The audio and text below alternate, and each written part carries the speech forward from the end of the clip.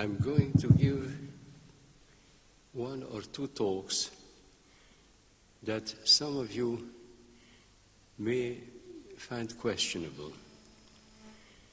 And I want to introduce this peculiarity of these talks by telling you something which I told a certain number of you already. I got several months ago a letter from a monastery in Russia with an inquiry. It said, "We are warned against the theology of our Western Orthodox theologians. 3 stand out in particular as a danger to our souls. Of 2 we know the names and know who they are. They are Father Alexander Schmemann and Father John Weindorf. The 3rd one, we don't know who he is. Could you enlighten us?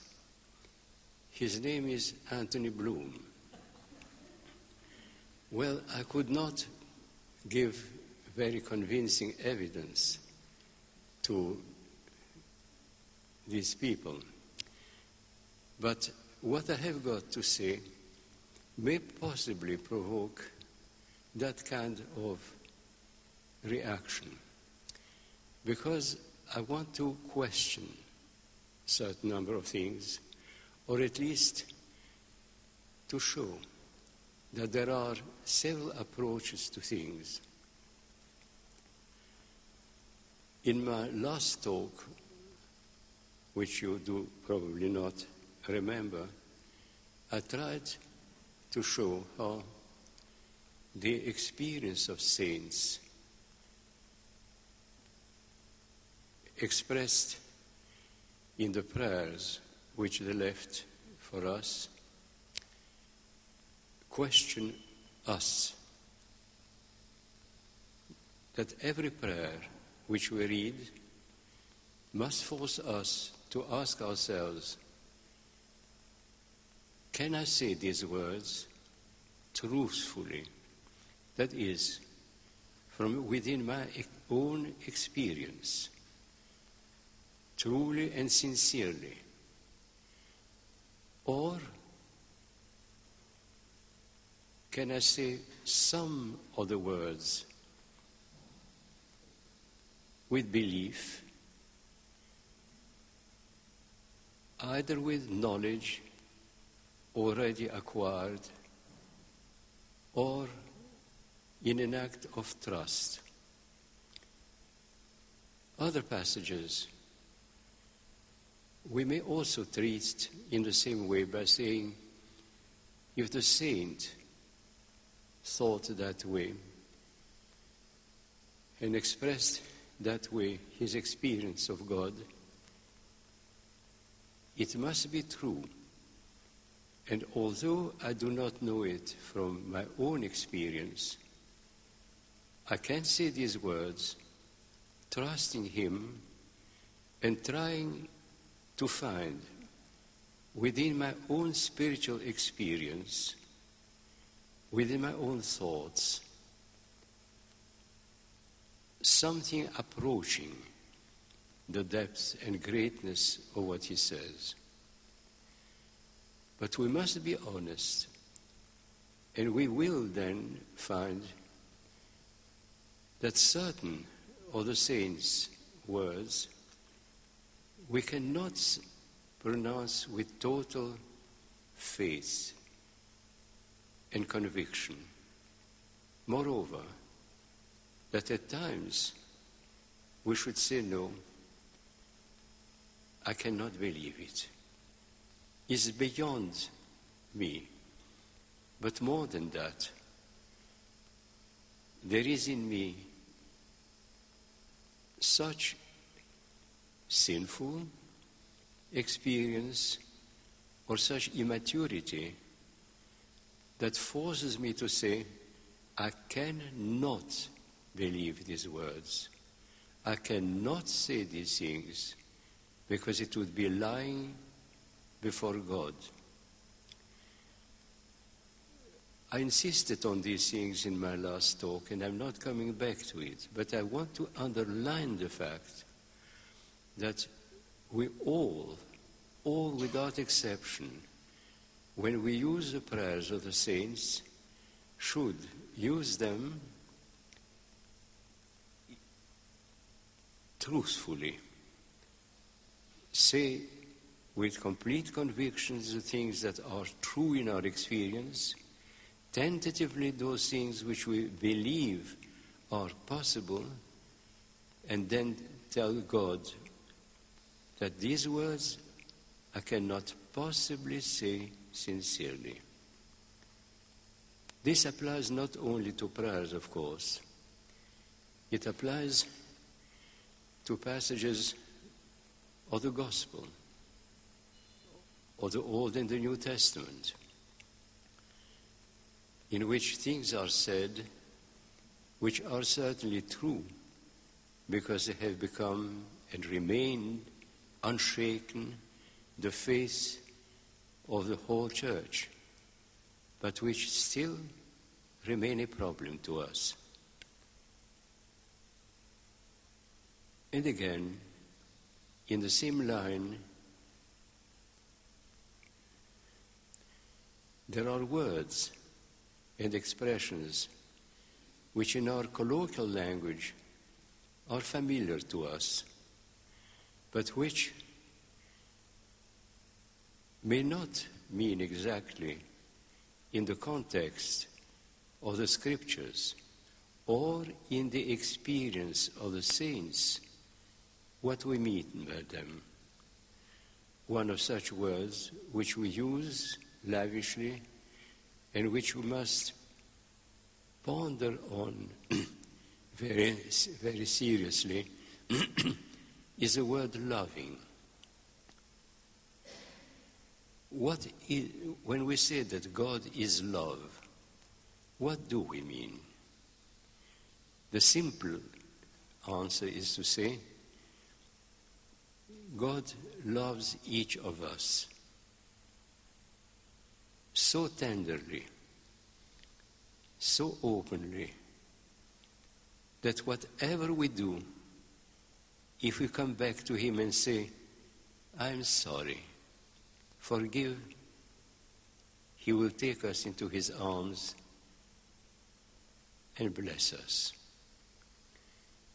And to a certain extent, this is true, except that our return to God must be something much more serious than a momentary reversal of our previous behavior or feelings.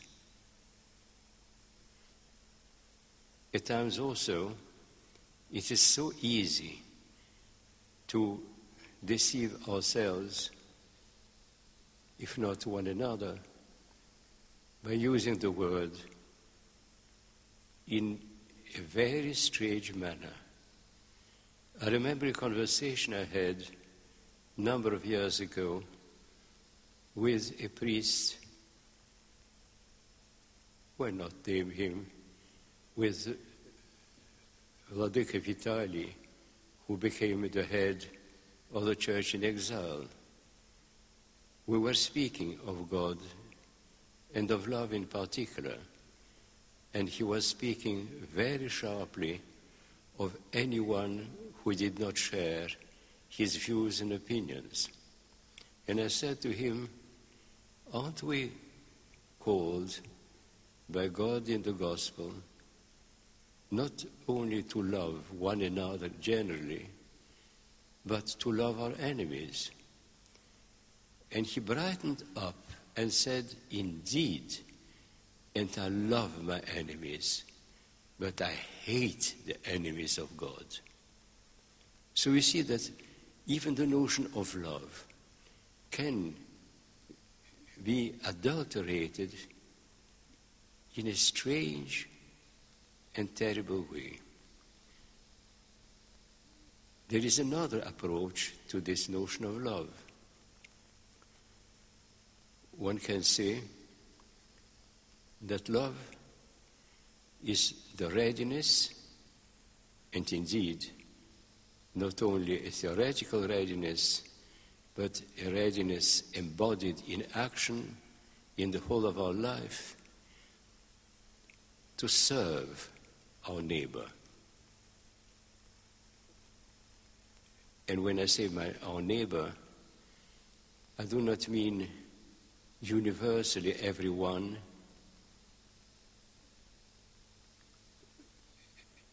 without paying sufficient attention to the individual neighbor, but readiness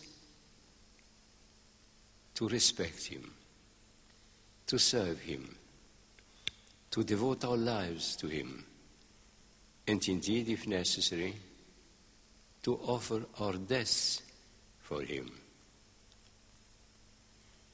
To love everyone, anyone, without distinction, in a way, is simple. It's a concrete person who is a problem. And those of you who have read Solzhenitsyn may remember a passage in one of his books in which, speaking of one of the heroes,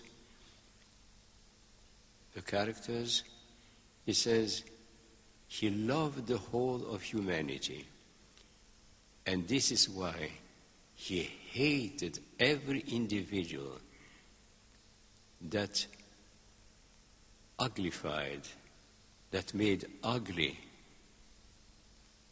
this perfect image which he had.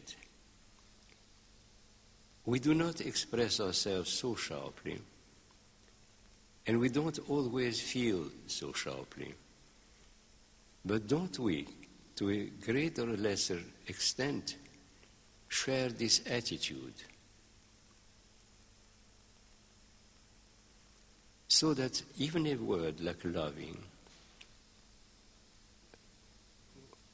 our love of God, our love of our neighbor, requires from us a very deep, earnest, and severe examination of our own soul and of our own behavior. When we say that God is love, we don't mean to say that he is all sentimentality, all tenderness. We know nothing about love when it is God himself. We know, however, that if we ask ourselves, how has God ever shown us that he loves? We can say, he has called into existence a whole world which has set before him serious and dangerous problems. And the most dangerous of the problem is the creation of man. If God had created man as a mechanic that functions well, once started, there would be no love in that. It would be inventiveness, genius perhaps. But in the case of man, there is one feature in man, indeed in all his creations, that is tragic. It is a fact that man was given by him freedom, the right to be himself as he chooses, with consequences that rebound on everyone else determining the response and the choice of everyone, but also rebound tragically on God Himself.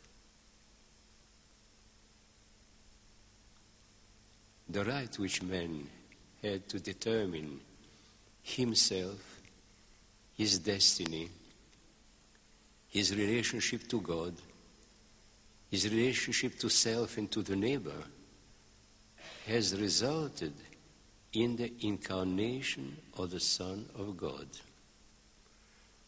And the incarnation of the Son of God, and I have quoted this phrase more than once, means that God has accepted to pay the cost of the human betrayal of self, betrayal of his vocation, betrayal of his Creator. And the result of it is the incarnation of the Son of God, who became one of us to save us. Love understood like this is something very different from sentimental tenderness for friendship. It means the readiness to take upon himself all the consequences of his creative act, indeed, but also of what every single creature of his will make of his own life.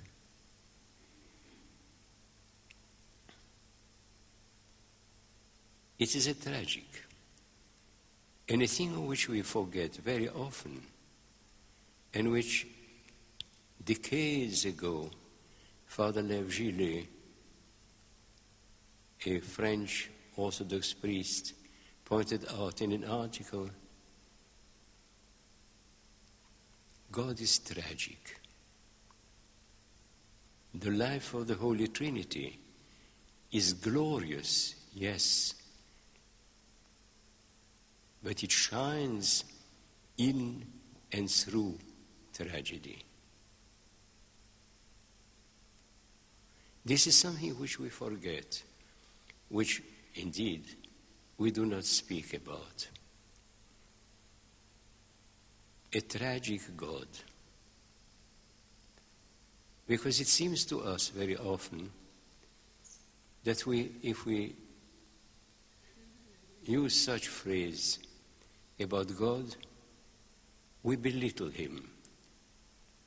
We make him, as it were, vulnerable, instead of being the great, omnipotent, glorious God. And we forget that he is infinitely more glorious in his sacrifice of self than he would be in the immutability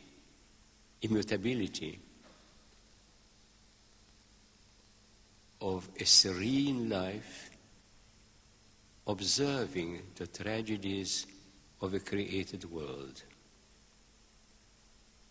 We have got a tragic God, because this God is a God of love.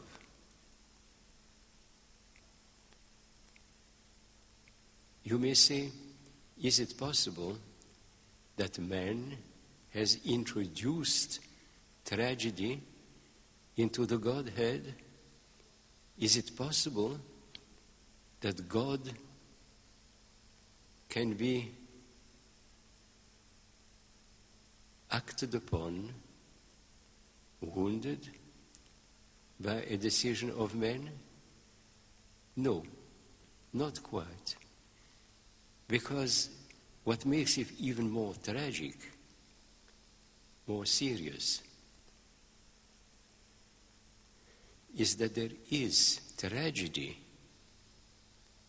in the very being of the Holy Trinity.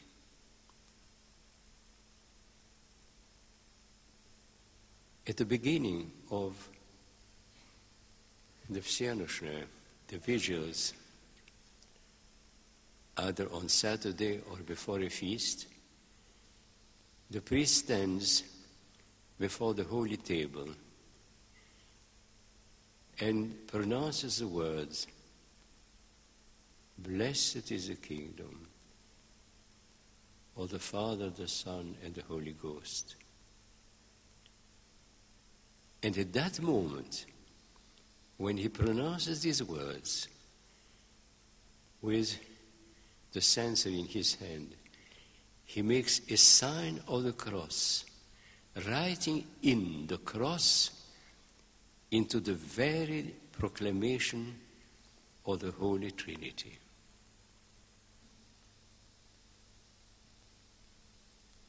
We may ask ourselves, how is that possible? We are not the first ones to ask the question.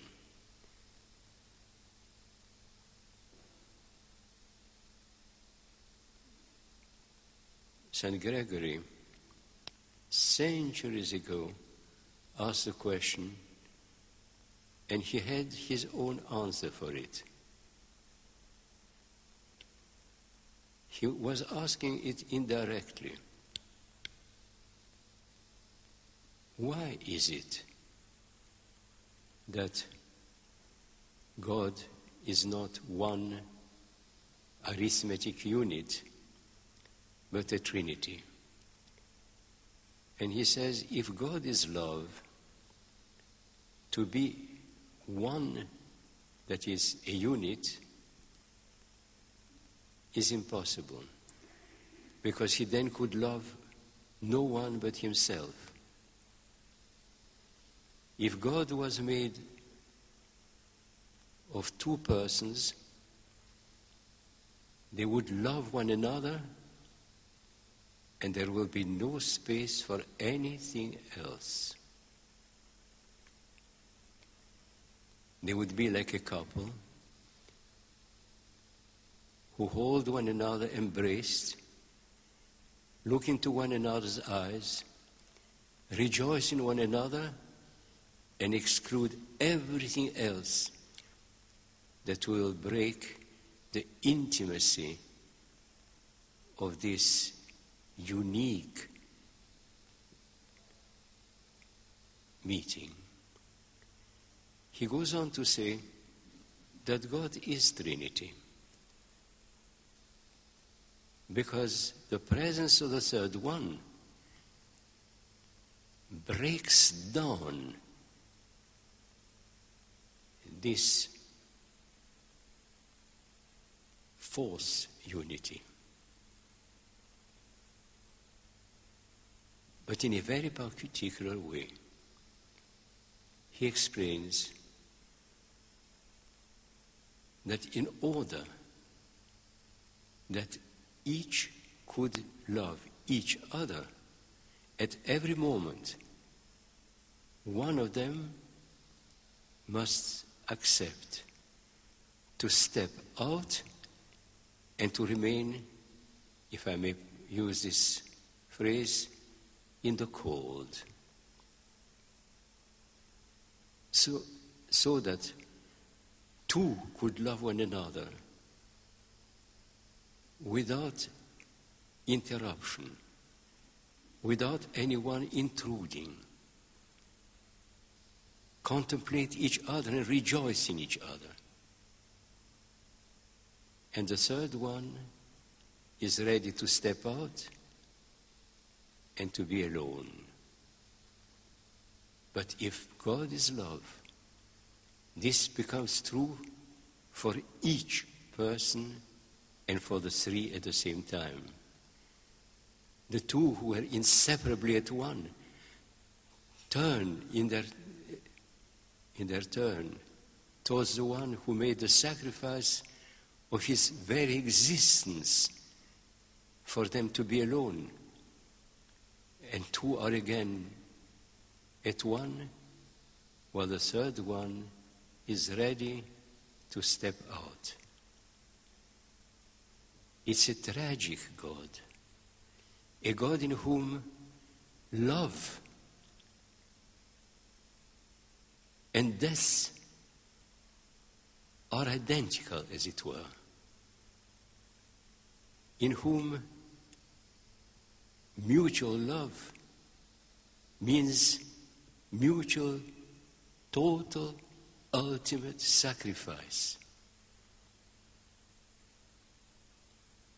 And so in this context, if we have a God whom we call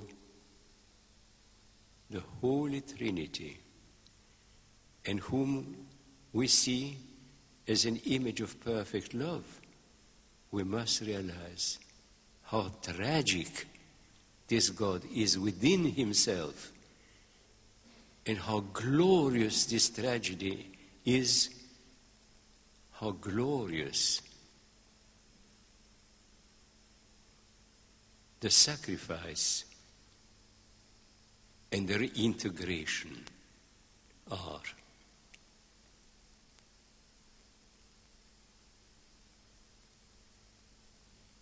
I think it is important for us not to see God as a glorious being seated on a throne far above us, so far that we can perhaps lift up our eyes towards him, lift our hands towards him, cry Godwards, without ever knowing the mystery of love of God. And we know it within ourselves, because to the small extent to which we are capable of loving one another, we begin to become an icon of the Holy Trinity. Think of the mother, a father, and a child. Think of the way in which each parent at times not only proves ready, but actually sacrifices himself in whatever way it means for the child. That is an image. It cannot be pursued totally. But even within the limits of our experience, we know that if there is love between us, it holds two together in an embrace that makes the two one. And at the same time, these two let go of their embrace in order to love and serve the third one. And this is a mystery of the Trinity, reflected in mankind, reflected poorly, because we are very far from this sacrificial, crucified, and resurrecting love. But we know something about it. We know something at times, not only in terms of father, mother, family, but of the readiness to sacrifice what is more than me.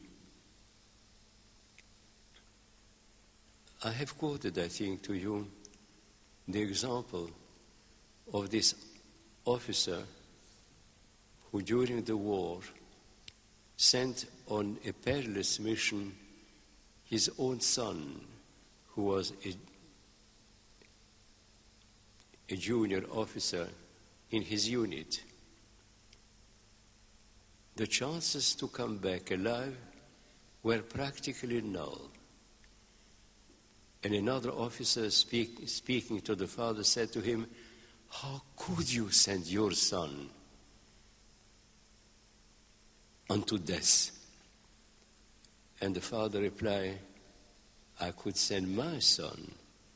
I could not possibly have sent anyone else's son." This is a reflection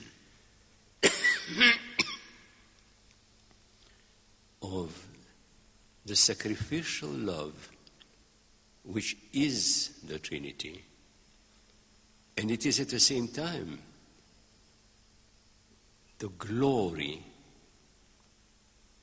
of God, as it is a glory of humans when they prove capable of acting a similar manner. God and mankind, in a strange, incomprehensible way, are akin to one another. Mankind is in the making. Mankind is not ready. Yes, that is true. But basically, substantially, mankind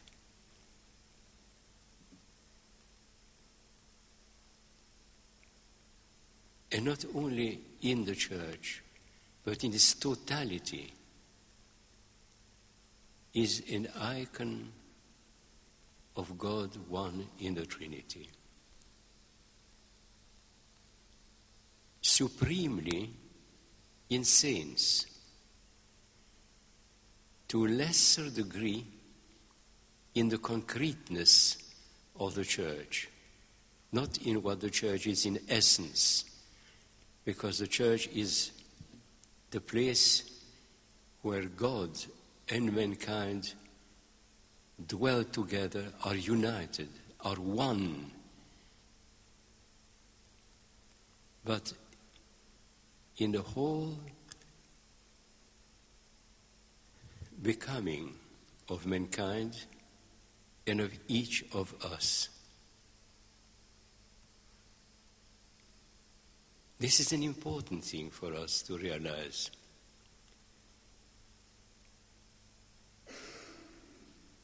When we look at the history of mankind, we see light and darkness, because we are not perfect. We have not yet become a pure and perfect image of the God one in the Trinity. But there is something of it in each person,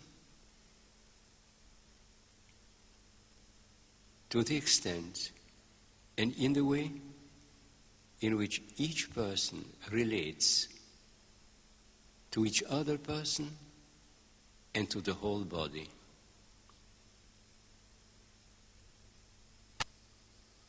Now, when we read the Old and the New Testament, we hear God speaking to us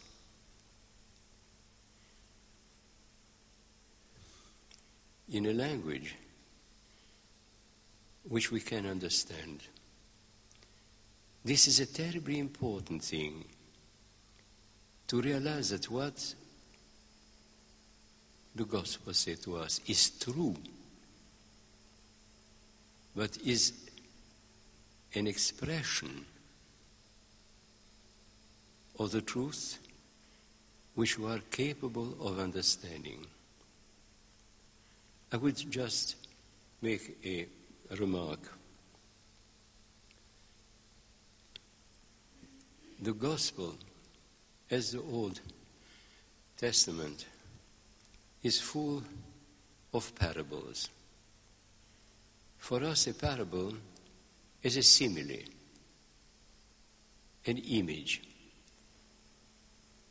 But the word is so much richer. Those of you who have notion of mathematics know that a parable is a geometric figure, very peculiar, which can enlighten us in the understanding of what spoken parables are. I will try to explain what in geometry a parable is. If you take a circle, it has a center. If you press the sides of the circle, it becomes an ellipse. And the center that was 1 is divided into 2, because each of the half circles that form the ellipse need a center. If you continue to press on the sides and the circle breaks, the arms extend right and left. At one end, the center remains at the core of the image. But the second center is projected into infinity. And what strikes me in the parables of the sages, of the gospel, of the Old Testament, is that we are given an image which we read at the center of the limited semicircle in which we live. And as we grow spiritually, as we grow in experience and intellectually, we can go farther and farther, as it were, in pursuit of the second center that has moved into infinity. And this is why every parable of the gospel or of the Old Testament, or indeed the parables given to us by the sages throughout the centuries,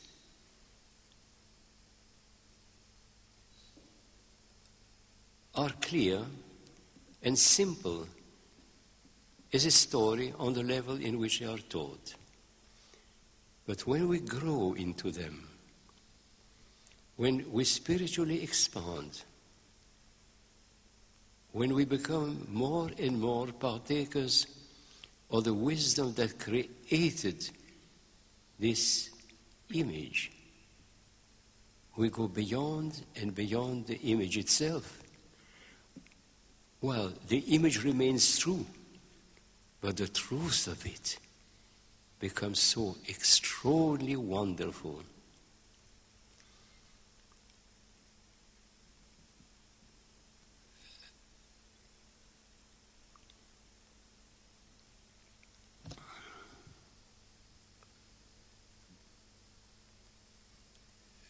I would like to conclude this talk by something that will be a bridge with the next one. If in addition to what I have said about the parables, you remember a remarkable phrase of Father Sergei Bulgakov, who said that the beginnings of the book of Genesis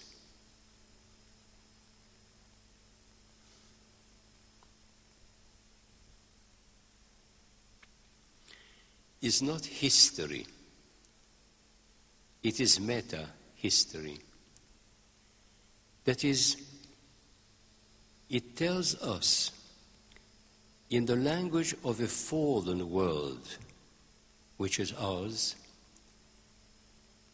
the mysteries of the world before its fall. And therefore, what it says is true, but it has got another dimension than the factual truth of what we are told. And to this, I would like to come in my next talk, because we are accustomed to read the beginning of Genesis and the first 4 or 5 chapters as though it was simple history, a series of facts, while there is a great deal more to them than this, and that there were a number of interpretations of these passages which do not all coincide with one another. Habitually, in the catechism and in books for children and grown-ups, we have one image that prevails. Are there other images that we should examine without denying the first one, but taking into account that there are other ways? I will come back to that in my next talk.